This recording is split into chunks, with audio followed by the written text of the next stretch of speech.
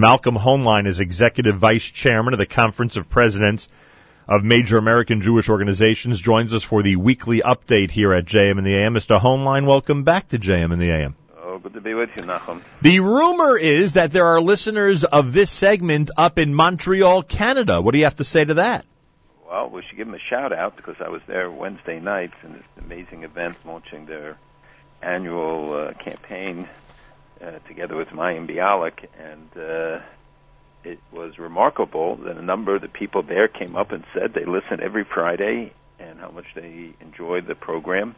They listen on the Internet, and this is testimony to the international nature. Yeah. So we have to do part of this in French.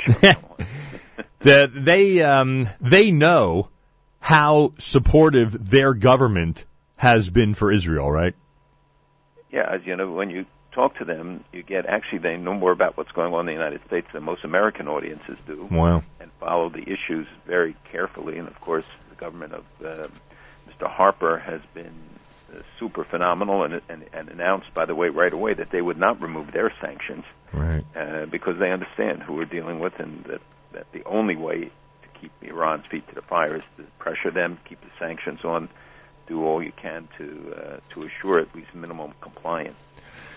Malcolm, with what's happening recently with the vote, etc., it seems that it's sort of the battle of the full-page ads. What are your thoughts when former members of Congress take out full-page ads? What are your thoughts when people who are now not involved anymore in the political process weigh in and make strong statements? In this case, the one I'm referring to is one in support of the International Nuclear Weapons Agreement between the P5+1 nations and Iran. Well, you raised a couple of important questions, and one is always the question of is it worth the expenditures? Do we just make newspapers rich, or radio stations or others? Radio stations, I'm sure, are okay with you, but the newspapers may be a problem. And if you listen to what members of Congress have said, that it doesn't affect them so much. They say it is the messages, the visits, the calls from constituents who are identifying, and that they can identify even more, that has the greatest impact. But there is something about creating public opinion. Look at every poll. It shows that voters, this latest one, voters in Florida, Ohio, and Pennsylvania opposed the Iran pact by more than 2-1. That was a Quinnipiac poll. But in Florida, I think it was 61-25. In Ohio, 58-24. Pennsylvania, 61-26. These are incredible numbers after all that has been invested in promoting the message or countering the message. And by 2-1 in virtually every poll, the American people are opposed to it. The vast majority want their congressmen to vote against it. By 70-some%, they do not trust Iran. That is a resultant part of the educational effort. I mean, if you think about the vital issues, and few more important than this one, where you haven't had this kind of attention, and a lot of it, frankly, stimulated by the Prime Minister's own stance and his speech, really raised the profile. You can agree or disagree about it, but you can't deny that he has had an impact in raising profile, encouraging the debate. The famous cartoon he held up at the UN really was, I think, the initiation of a lot of the debate.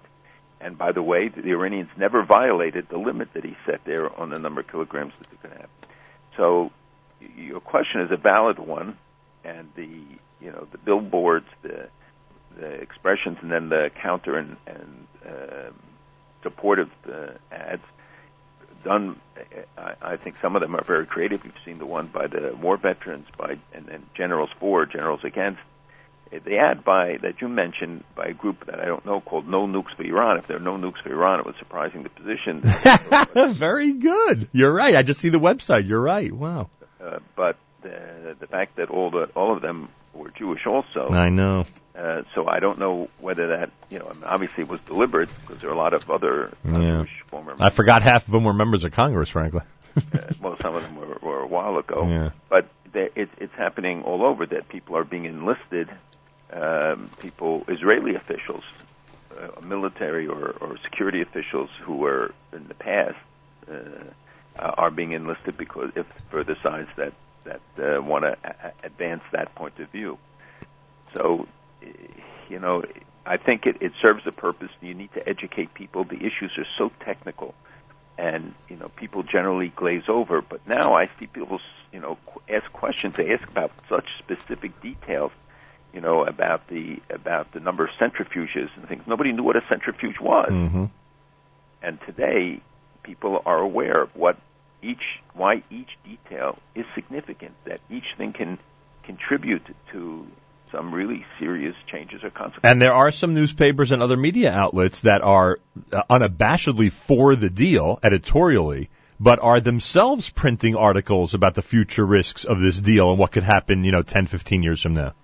And we should mention that many newspapers that traditionally don't take a position have, and many of them have taken position against or expressing their concerns. You don't find many, who will say this is a good deal. Almost no one. I don't even think people in the administration, others that I've spoken to, I know express reservations about it. But the argument is there's no alternative. The alternative is war. The alternative is a collapse of the system. Iran gets free to do what they want. But you don't hear people come and say, and certainly not foreign leaders, even European leaders, others, constantly say, look, we're really troubled by some of the things in the deal, that they recognize the breakout period, the financial things, that even though they're getting in line now, the Swiss are openly advocating for people to invest in Iran. You have delegations going all the time. From so many other countries as well. It's unbelievable. Many, and the European countries in the forefront. It'll be interesting to see how the Chinese crisis affects it, because they were a major purchaser of energy from Iran. And now with their economic problems, it'll be interesting to see how that manifests itself. That's some coincidence, huh? Yeah, well, I guess so. Yeah, I guess. But look at Russia's role. And this is, with all that Russia has going on, they just signed a deal to sell the S-300, which is an advanced version of it, which is the missile defense system. Yesterday, and this was on and off sale after the sanctions went in place, but they went back on, and this is considered a very serious development because of it gives Iran additional protection against a potential attack. Yet they held it up again because they couldn't agree on the price. So the Iranians are desirous and are trading and want to look at a better deal for it. Well, the Iranians want a better deal, and Russia knows that they're going to have a cash windfall soon. So, well, that's right, but that is serious. 100%, yeah. Cash, because you got Russian arms sales now. Sisi is there from Egypt, Abdullah II of Jordan, the Crown Prince of the United Arab Emirates. They're all there to make purchases. Iran and Russia are said to be cooperating now on satellites and aircraft development production. Maybe because of Russia's economic things, they believe Iran can be a source of financial support for some of this. And in the middle of all of it, Russia announces this new intermediate-range caliber. It's called missile, which can hit all of Europe. It can carry a nuclear or conventional warhead, the SSN-38, and I say it because people will hear about this now. It can go by sea or by land, and there is a cruise missile version, which would be a violation of the 1987 Intermediate Range Agreement, Nuclear Forces Agreement. But Russia is moving ahead. This has a 600, 900-mile range, and you could easily see that this will be sold to the Iranians at some point soon. Yeah. So, everything, the release of money, all of these things are going to have long-term impacts, and many of them negative. Malcolm Hoenlein with us. Let me just interject for a second and remind our listeners we have a new feature that we have implemented, especially for those who may have missed the first few minutes of our weekly update, because people are tuning in throughout the morning. Now, almost immediately, literally by the time Rabbi Yudin finishes, almost immediately after the weekly update is concluded, you can access the archive of this weekly update by going to the weekly update section in the archive section of the NSN app. So keep that in mind. It's, again, the weekly update section of the archive section of the NSN app. All right, not to dwell too much on this because, for whatever reason, but let's just go through quickly some of the people who have recently made announcements. I mean, this audience has gone everywhere from disappointed to thinking it's disgraceful about the decision that's now official. Last week at this time, you'll remember, was not official, by Jerry Nadler, Congressman Nadler, about voting for the deal. He's somewhat shocked that the vitriol has been as acute as it has been. I don't know why he would have expected differently. Any reaction to his direction on the vote of the Iran deal? Well, I think that people highlight what his decision was because he represents the largest Jewish district percentage-wise in the country in terms of the total population as right. well. He got a letter from the president, but it acknowledged that the president hasn't spoken to him for the first 6 years of the administration or more, and I think because as a Jewish member, he's not the first Jewish member to come out in support of it, but coming from New York, people saw this as a shift or as would influence others, and it was certainly highlighted in that way. As a game changer in the tally, it wasn't necessarily a game changer. I don't think congressmen really looked to Nadler necessarily as a follow-up, but it is a cover to say, look, if the guy represents the largest Jewish district, right. and that then becomes highlights the issue for many people. He could have held off. Why didn't he do it later? Right.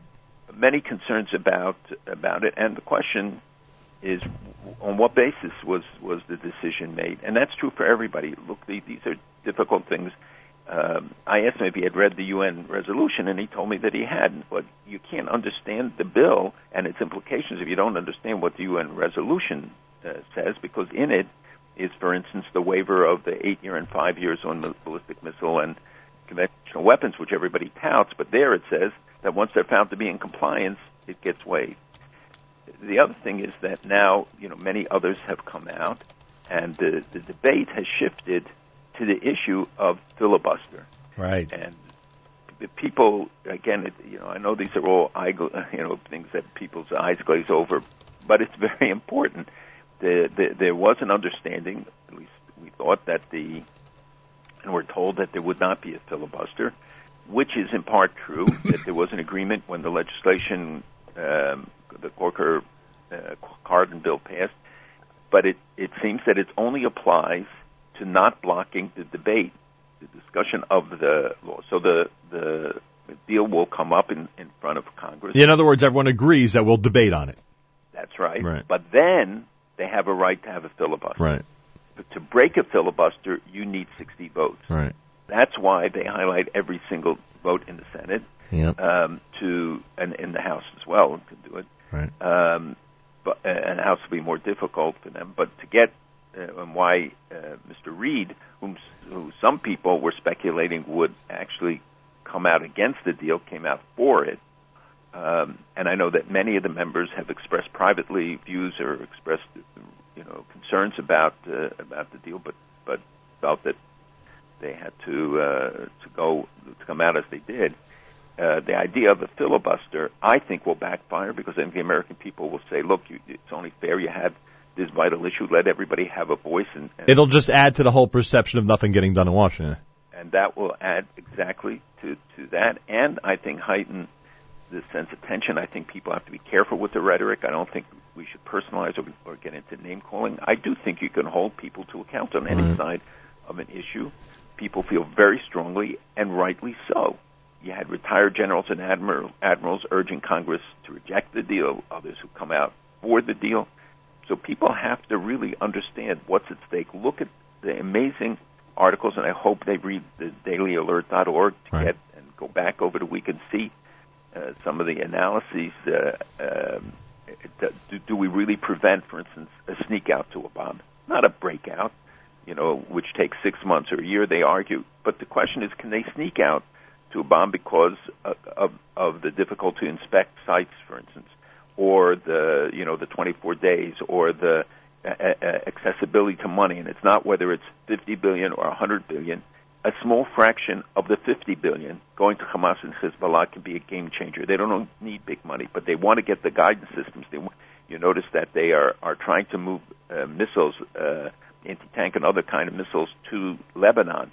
Thank God Israel has been on top of it, but it's impossible on a day-to-day basis to know that you get everything. And now the Republicans announced that the day after the vote, the final vote on the deal, right, they're going to introduce new sanctions. And there are ways that people say, if the bill passes as it is, that to keep the pressure on, they're going to look for additional ways. Boy, when you talk about the day after, which you've been talking about for the last 3 months, there's going to be some important stuff going on the day after.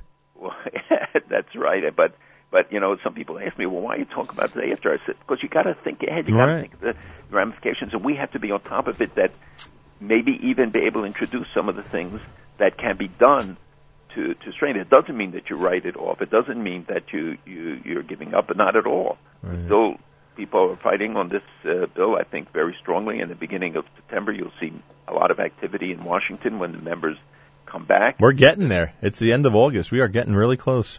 It's very close, and people should be reminded of it. But then you look at all these Middle East leaders going to Moscow, all the sales of nuclear reactors, of advanced weaponry.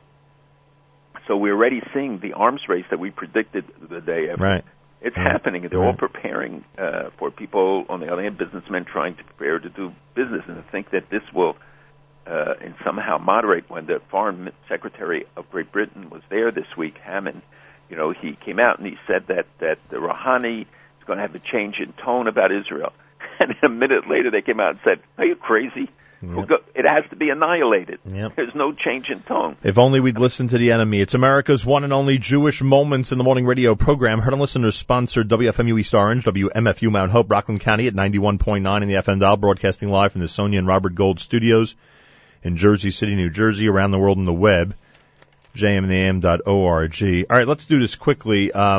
We, at least, I don't have to include you because I don't want to put you in an uncomfortable position, but we at the program here have lauded Senator Schumer, Congressman Engel, Congresswoman Lowy, Congressman Israel, Democratic Representative Grace Meng of Queens, Kathleen Rice of Long Island. All have stated their opposition to the deal. We know about Jerry Nadler. We spoke to him. And, of course, we know about Senator Gillibrand, the disappointing endorsement of the deal. Are you shocked that Carolyn Maloney, who before redistricting, by the way, was my congresswoman, are you shocked that she's opposing the Iran nuclear deal? Well, I can't say I'm shocked because I have spoken to her, and we have talked about it, and we're still waiting to hear from other members. And I hope that people will let those who come out and take courageous stands know. Oh, yeah, she's got to be contacted for sure. I thought she'd take the party line. Ready to criticize. Right. Very few people take the time to express appreciation. I just suspected it would be the party line with her, and she really deserves praise for that. There's a Grace Meng for being the first one. Oh, she's amazing. She's amazing. We knew that from the second we met her, before she was even a member of Congress. There's a Facebook rumor. I don't think there's been any substantiated real news source. Apologies, Facebook. There's a Facebook rumor about Cory Booker likely to vote for the deal. Now, knowing the way you've approached this over the last month, I'm assuming you're not going to say a word until you find out what he really says, but any thoughts as these rumors swirl about Senator Booker? And don't you agree, by the way, that his vote will be significant? I think his vote is significant. New Jersey is, seen as a Jewish, with a strong Jewish constituency, right. Like people from New York. And he's a darling of the Jewish right wing. Even though he's a Democrat, you know what I'm saying? Right. He was introduced to the community early on. They were big supporters of his. Right. And but I have seen, and literally every day I will get, in 3 or 4 times it will shift. In the morning they'll tell me he's coming out for it. People very close to him will call me and say, I just spoke to him. He's going to come out for it. Then somebody else will call me and say, I just spoke to him. He's absolutely going to be against it. And that literally goes on all day long. And again, that's why I shy away. People will think I don't want to do it. No, because I get that. Yeah. Speculate, right. and then people say, "But you said he was going to right. come out one way or the other." We don't know. We don't know what influences. And the president, for instance, yesterday called in Hakeem Jeffries of Brooklyn, who represents Flatbush, who's also been a really good friend in many ways. And it's been a very good friend, and is truly conflicted about it, and had meetings. And I spoke to him as well during the week. And he's reached out to people, Talk about a congressman. He really put a lot of time, as did many others. Right. Some people are taking it. Look, my own congresswoman, Nydia Velasquez, she's taking the process very, very seriously. But a call from the president, and right, 100%. The administration has a lot of weight. But they've really turned it all on. Yeah. And they are reaching out on an individual basis to members, and when the White House calls, it's effective. Yeah, no question about it. All right, we always talk about symbolism. We know the UN meeting is coming up. Palestinians, according to the New York Times, want to raise their flag at the UN next month, a matter that could set off a diplomatic dispute in the General Assembly. Nearly 20 Arab countries submitted a one-page draft resolution to the General Assembly calling for organizations to non-member observer states, I don't know what the second one is, you probably do, to be granted the right to raise their flags at the gates of the UN headquarters. You always talk about symbolism. Is this worth a battle? Are you on the front on this one? We have been, and we fought the non-member voters, the non-voting member status, right. But they already have it. They were granted it. Right. That's what gives them access to the UN agencies, and we believe that they really don't qualify for it. But people, they're being compared to the Vatican, right. et cetera, and saying, well, they should have the same status as that. I'm not sure they're going to fight the battle over the flag. They have been going back and forth about it, and as you know, Abbas announced his resignation, which always is a joke because it right. usually means that he's staying longer. And they announced that they're building. They didn't announce it officially, but the media caught it, a $13 million presidential mansion. People are saying that they don't have food, they don't have the resources. They're begging the international community. Gets vast majority of the finances are coming from foreign aid. More per capita than any people on earth, and he's building a $13 million presidential mansion near Ramallah. And they said that they're self-financing it. And they said, well, who's paying for it? They said, well, the Ministry of Finance.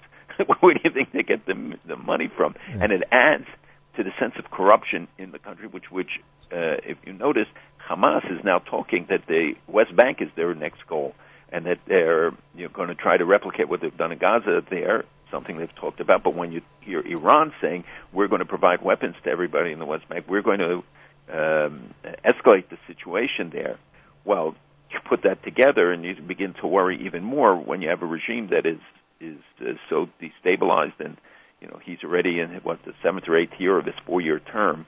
It is an additional concern that Israel has to take into account with the escalation in the north and in the south.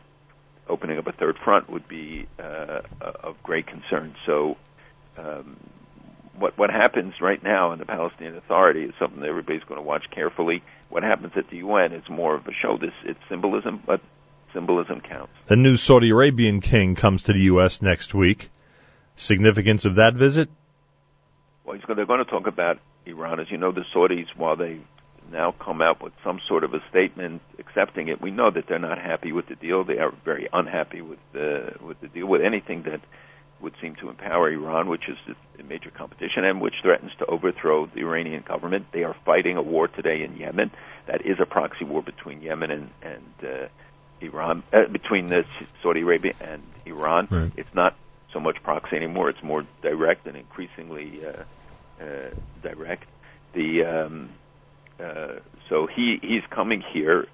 They're going to be at the UN General Assembly, although it seems that some of the leaders who announced may not come. The most recent are the rumors that Putin will not come or will just come and give a speech. That he was planning a meeting here and did not get the support that he expected or the attendance. So there's a lot of speculation at the United Nations about what's really how many of the leaders are really going to show up for the session. But the Saudi king, it's really his son who is extremely influential. The king was expected to be just an interim figure, but he has certainly put his mark in a much stronger way on Saudi Arabia than was anticipated. So it sounds like, in a way, this might be an understated UN gathering compared to some of the past years where there's been a lot of action and a lot of headlines. Well, actually, it was going to be overstated because I think 170 world leaders were expected, and as you know, Netanyahu is planning to come, right. But because of the Chagim, it's very difficult, so he'll come Chol HaMoed. He'll speak, I think, that Wednesday at the United Nations. But it's not understated at all, and there are a lot of issues that will start coming up, including the succession to Ban Ki-moon, who I think will end his term earlier in 2016. You saw some of the candidates for that? I have met with several of the candidates for that. Can imagine. None have me clicking my heels in joy yet. Well, I don't know if he did either when you met him the first time, right? Or not necessarily? No, but he has, I think he has trended the wrong way of late. Right. He certainly was a friend of Israel, considered a friend of Israel when he came in. Disappointing during the war last summer, right? He was then, and some of the statements since. Yeah. Look, he has to operate within a UN environment that is not friendly at all, and the UN establishment, the internal figures, many of them are people hostile. He wants to run for president of South Korea, so that's really his focus right now. But you don't see. Why isn't there condemnation now when Hamas comes out, shows films, says they're rebuilding the tunnels that everybody agrees is illegal? Right. United Nations, nothing. The missiles across the border, no response. Sometimes the Secretariat will issue a statement, but you don't see it. And people question why the criticism and why the skepticism about the United Nations. We don't dismiss it. I agree it's important because things can be done there that are very unhelpful. But just look at the last weeks, what the record of what they've done and what the role of their forces and the statements that are made. Yeah. There's some people who are saying that Donald Trump will solve all of this. Yeah, Donald Trump is saying it too. In a widely watched terrorism lawsuit that drew the attention of the Obama administration, a federal judge in Manhattan ruled Monday that the PA would have to post $10 million and an additional $1 million monthly to appeal a huge damages award for its role in 6 terrorist attacks in Israel that had killed and injured Americans. You must be somewhat surprised at this decision. And I'm not surprised by the court ruling. We've had a whole series of these court rulings. Each one is an important victory as a statement against terrorism, and that people will be held to account, and that those who aid and abet them, the ruling against the Arab Bank was very significant. Will they see this money? So that's the question now: is do they somehow get protected? The administration interceded to lower the bond that they had to put up. I think it's now $10 million. Many members of the families involved protested and said it's too little. Others, were saying they shouldn't have to be hold a bond. Of course, they have to be held to account and a bond, and you know that you can't trust them and they're not going to pay it. So there are very few resources, both in regard to Iran and in regard to the PA, that can be seized anymore. Most of the bank accounts, other things have been seized because of previous rulings about their role in terrorism. But it reminds you of their direct role, that it's not the terrorists. The terrorists can't operate in a vacuum. They can't operate if they don't have, states and the governments and officials supporting, aiding, and abet them. Yeah. Even in terms of the money, whether it's paying pensions to martyrs, quote martyrs, those who terrorists who carry out these terrible attacks, and you see that is how the focus then shifts each time to Israel. The fact that Egypt, Lebanon, Jordan, and others are deporting Palestinians back to Syria, and about 70,000 Palestinians from Syria are living in neighboring countries. They're pushing back. They do it under the guise that, this will undermine the right of return demand that we make, when in fact they don't want them destabilizing the societies, and it's an excuse to shift them back. And at the same time, we sort of report that 20% of the Palestinians support Islamic Jihad, and that 1,000 are believed to be preparing to join them. 100 went over, according to a report, seemingly reliable report. This is causing a lot of concern about what's happening within the Palestinian society, but that now they have an open door that people can just go there, fight, get trained, be attracted by the beheadings, which we saw again this week. Yeah. Horrific depictions, and it doesn't have any outrage anymore. Nobody reacts. Well, you warned that we'd become immune to it, and we did. Right. List of the, according to Jerusalem Post, list of the 13 top Jewish newsmakers of 5775 is out. So David Blatt made the list, by the way. I don't know if you know who he is. He's the coach of the Cleveland Cavaliers, but that's not why I bring this up. Israel, he's a big hero. No question about it. I'm not kidding. It's just that's not really the point of me bringing it up.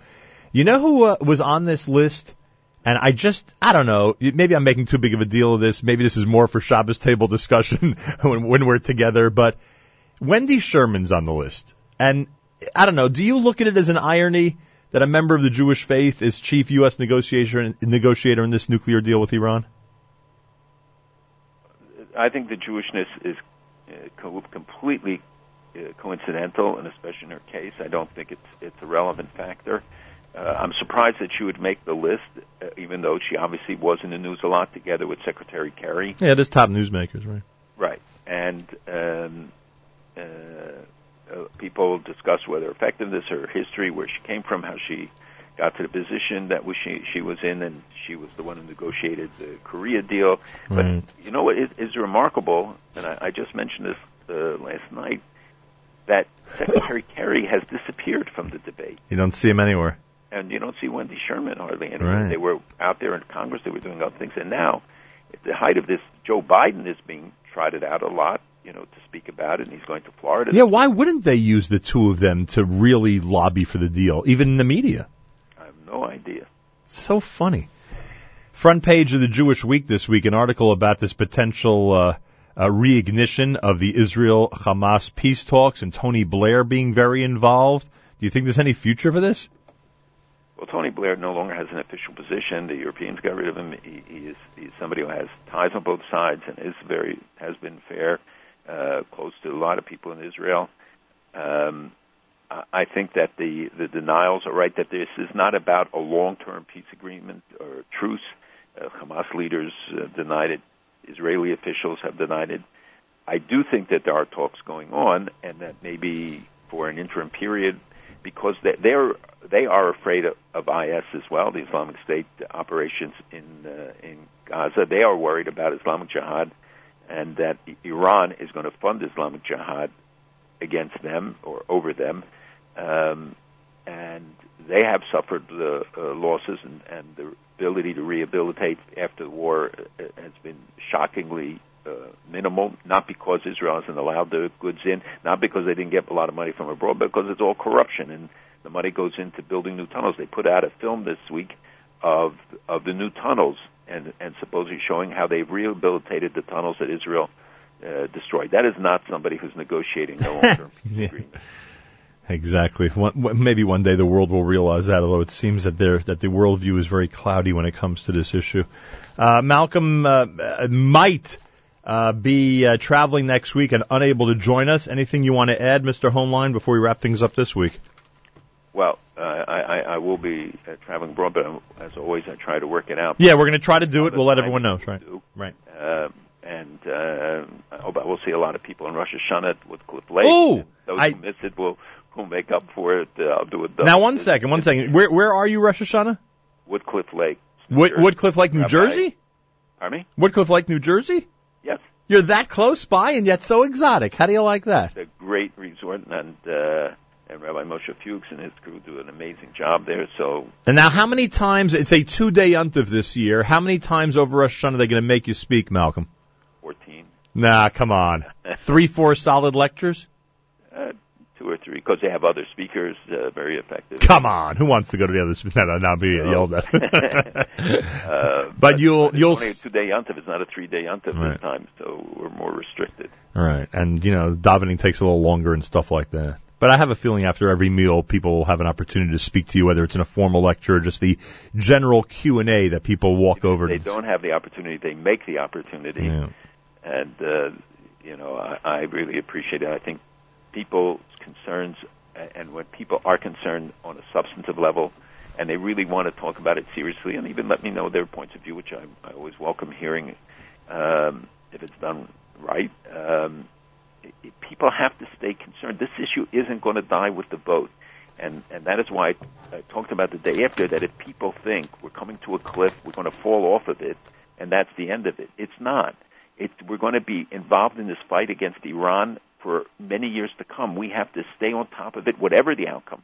And God willing, we still can see a positive outcome out of all this, that we will have to stay on our government and on the foreign governments and on the demands and highlighting what they're doing, because you know that Iran is not going to rest. They're not resting now. They're moving ahead on every front, and they will do even more. And there are things that can be done. Yeah, they're going to stay a step ahead. Everybody else has to stay at least a step ahead.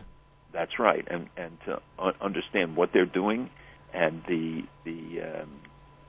and highlighting the violation of human rights, what they're doing to Christians, to Baha'is, to everybody in the country, what they're doing outside the country. And believe me, we're going to see an influx of money, because they will have now this windfall over a year and a half, 2 years, whatever it will be. But it doesn't matter, because they're already starting to see new monies going to Hezbollah, according to reports, that they are very much involved in the attacks from the Golan, directly linked to Iran. And if they're doing that now, how much more so once they have a deal and think that this is locked up. Yeah, that's true.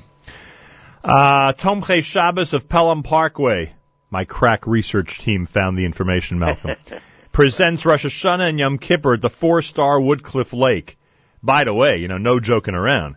You're going to be in the lineup, and you know who else is there? Rabbi Tzvi Flaum, very impressive. Dr. Eddie Reichman, very impressive. And Betty Ehrenberg, very impressive. You got to be on your toes, Mr. Hohenlein. I'll be listening, that's all. You'll be enjoying their lectures.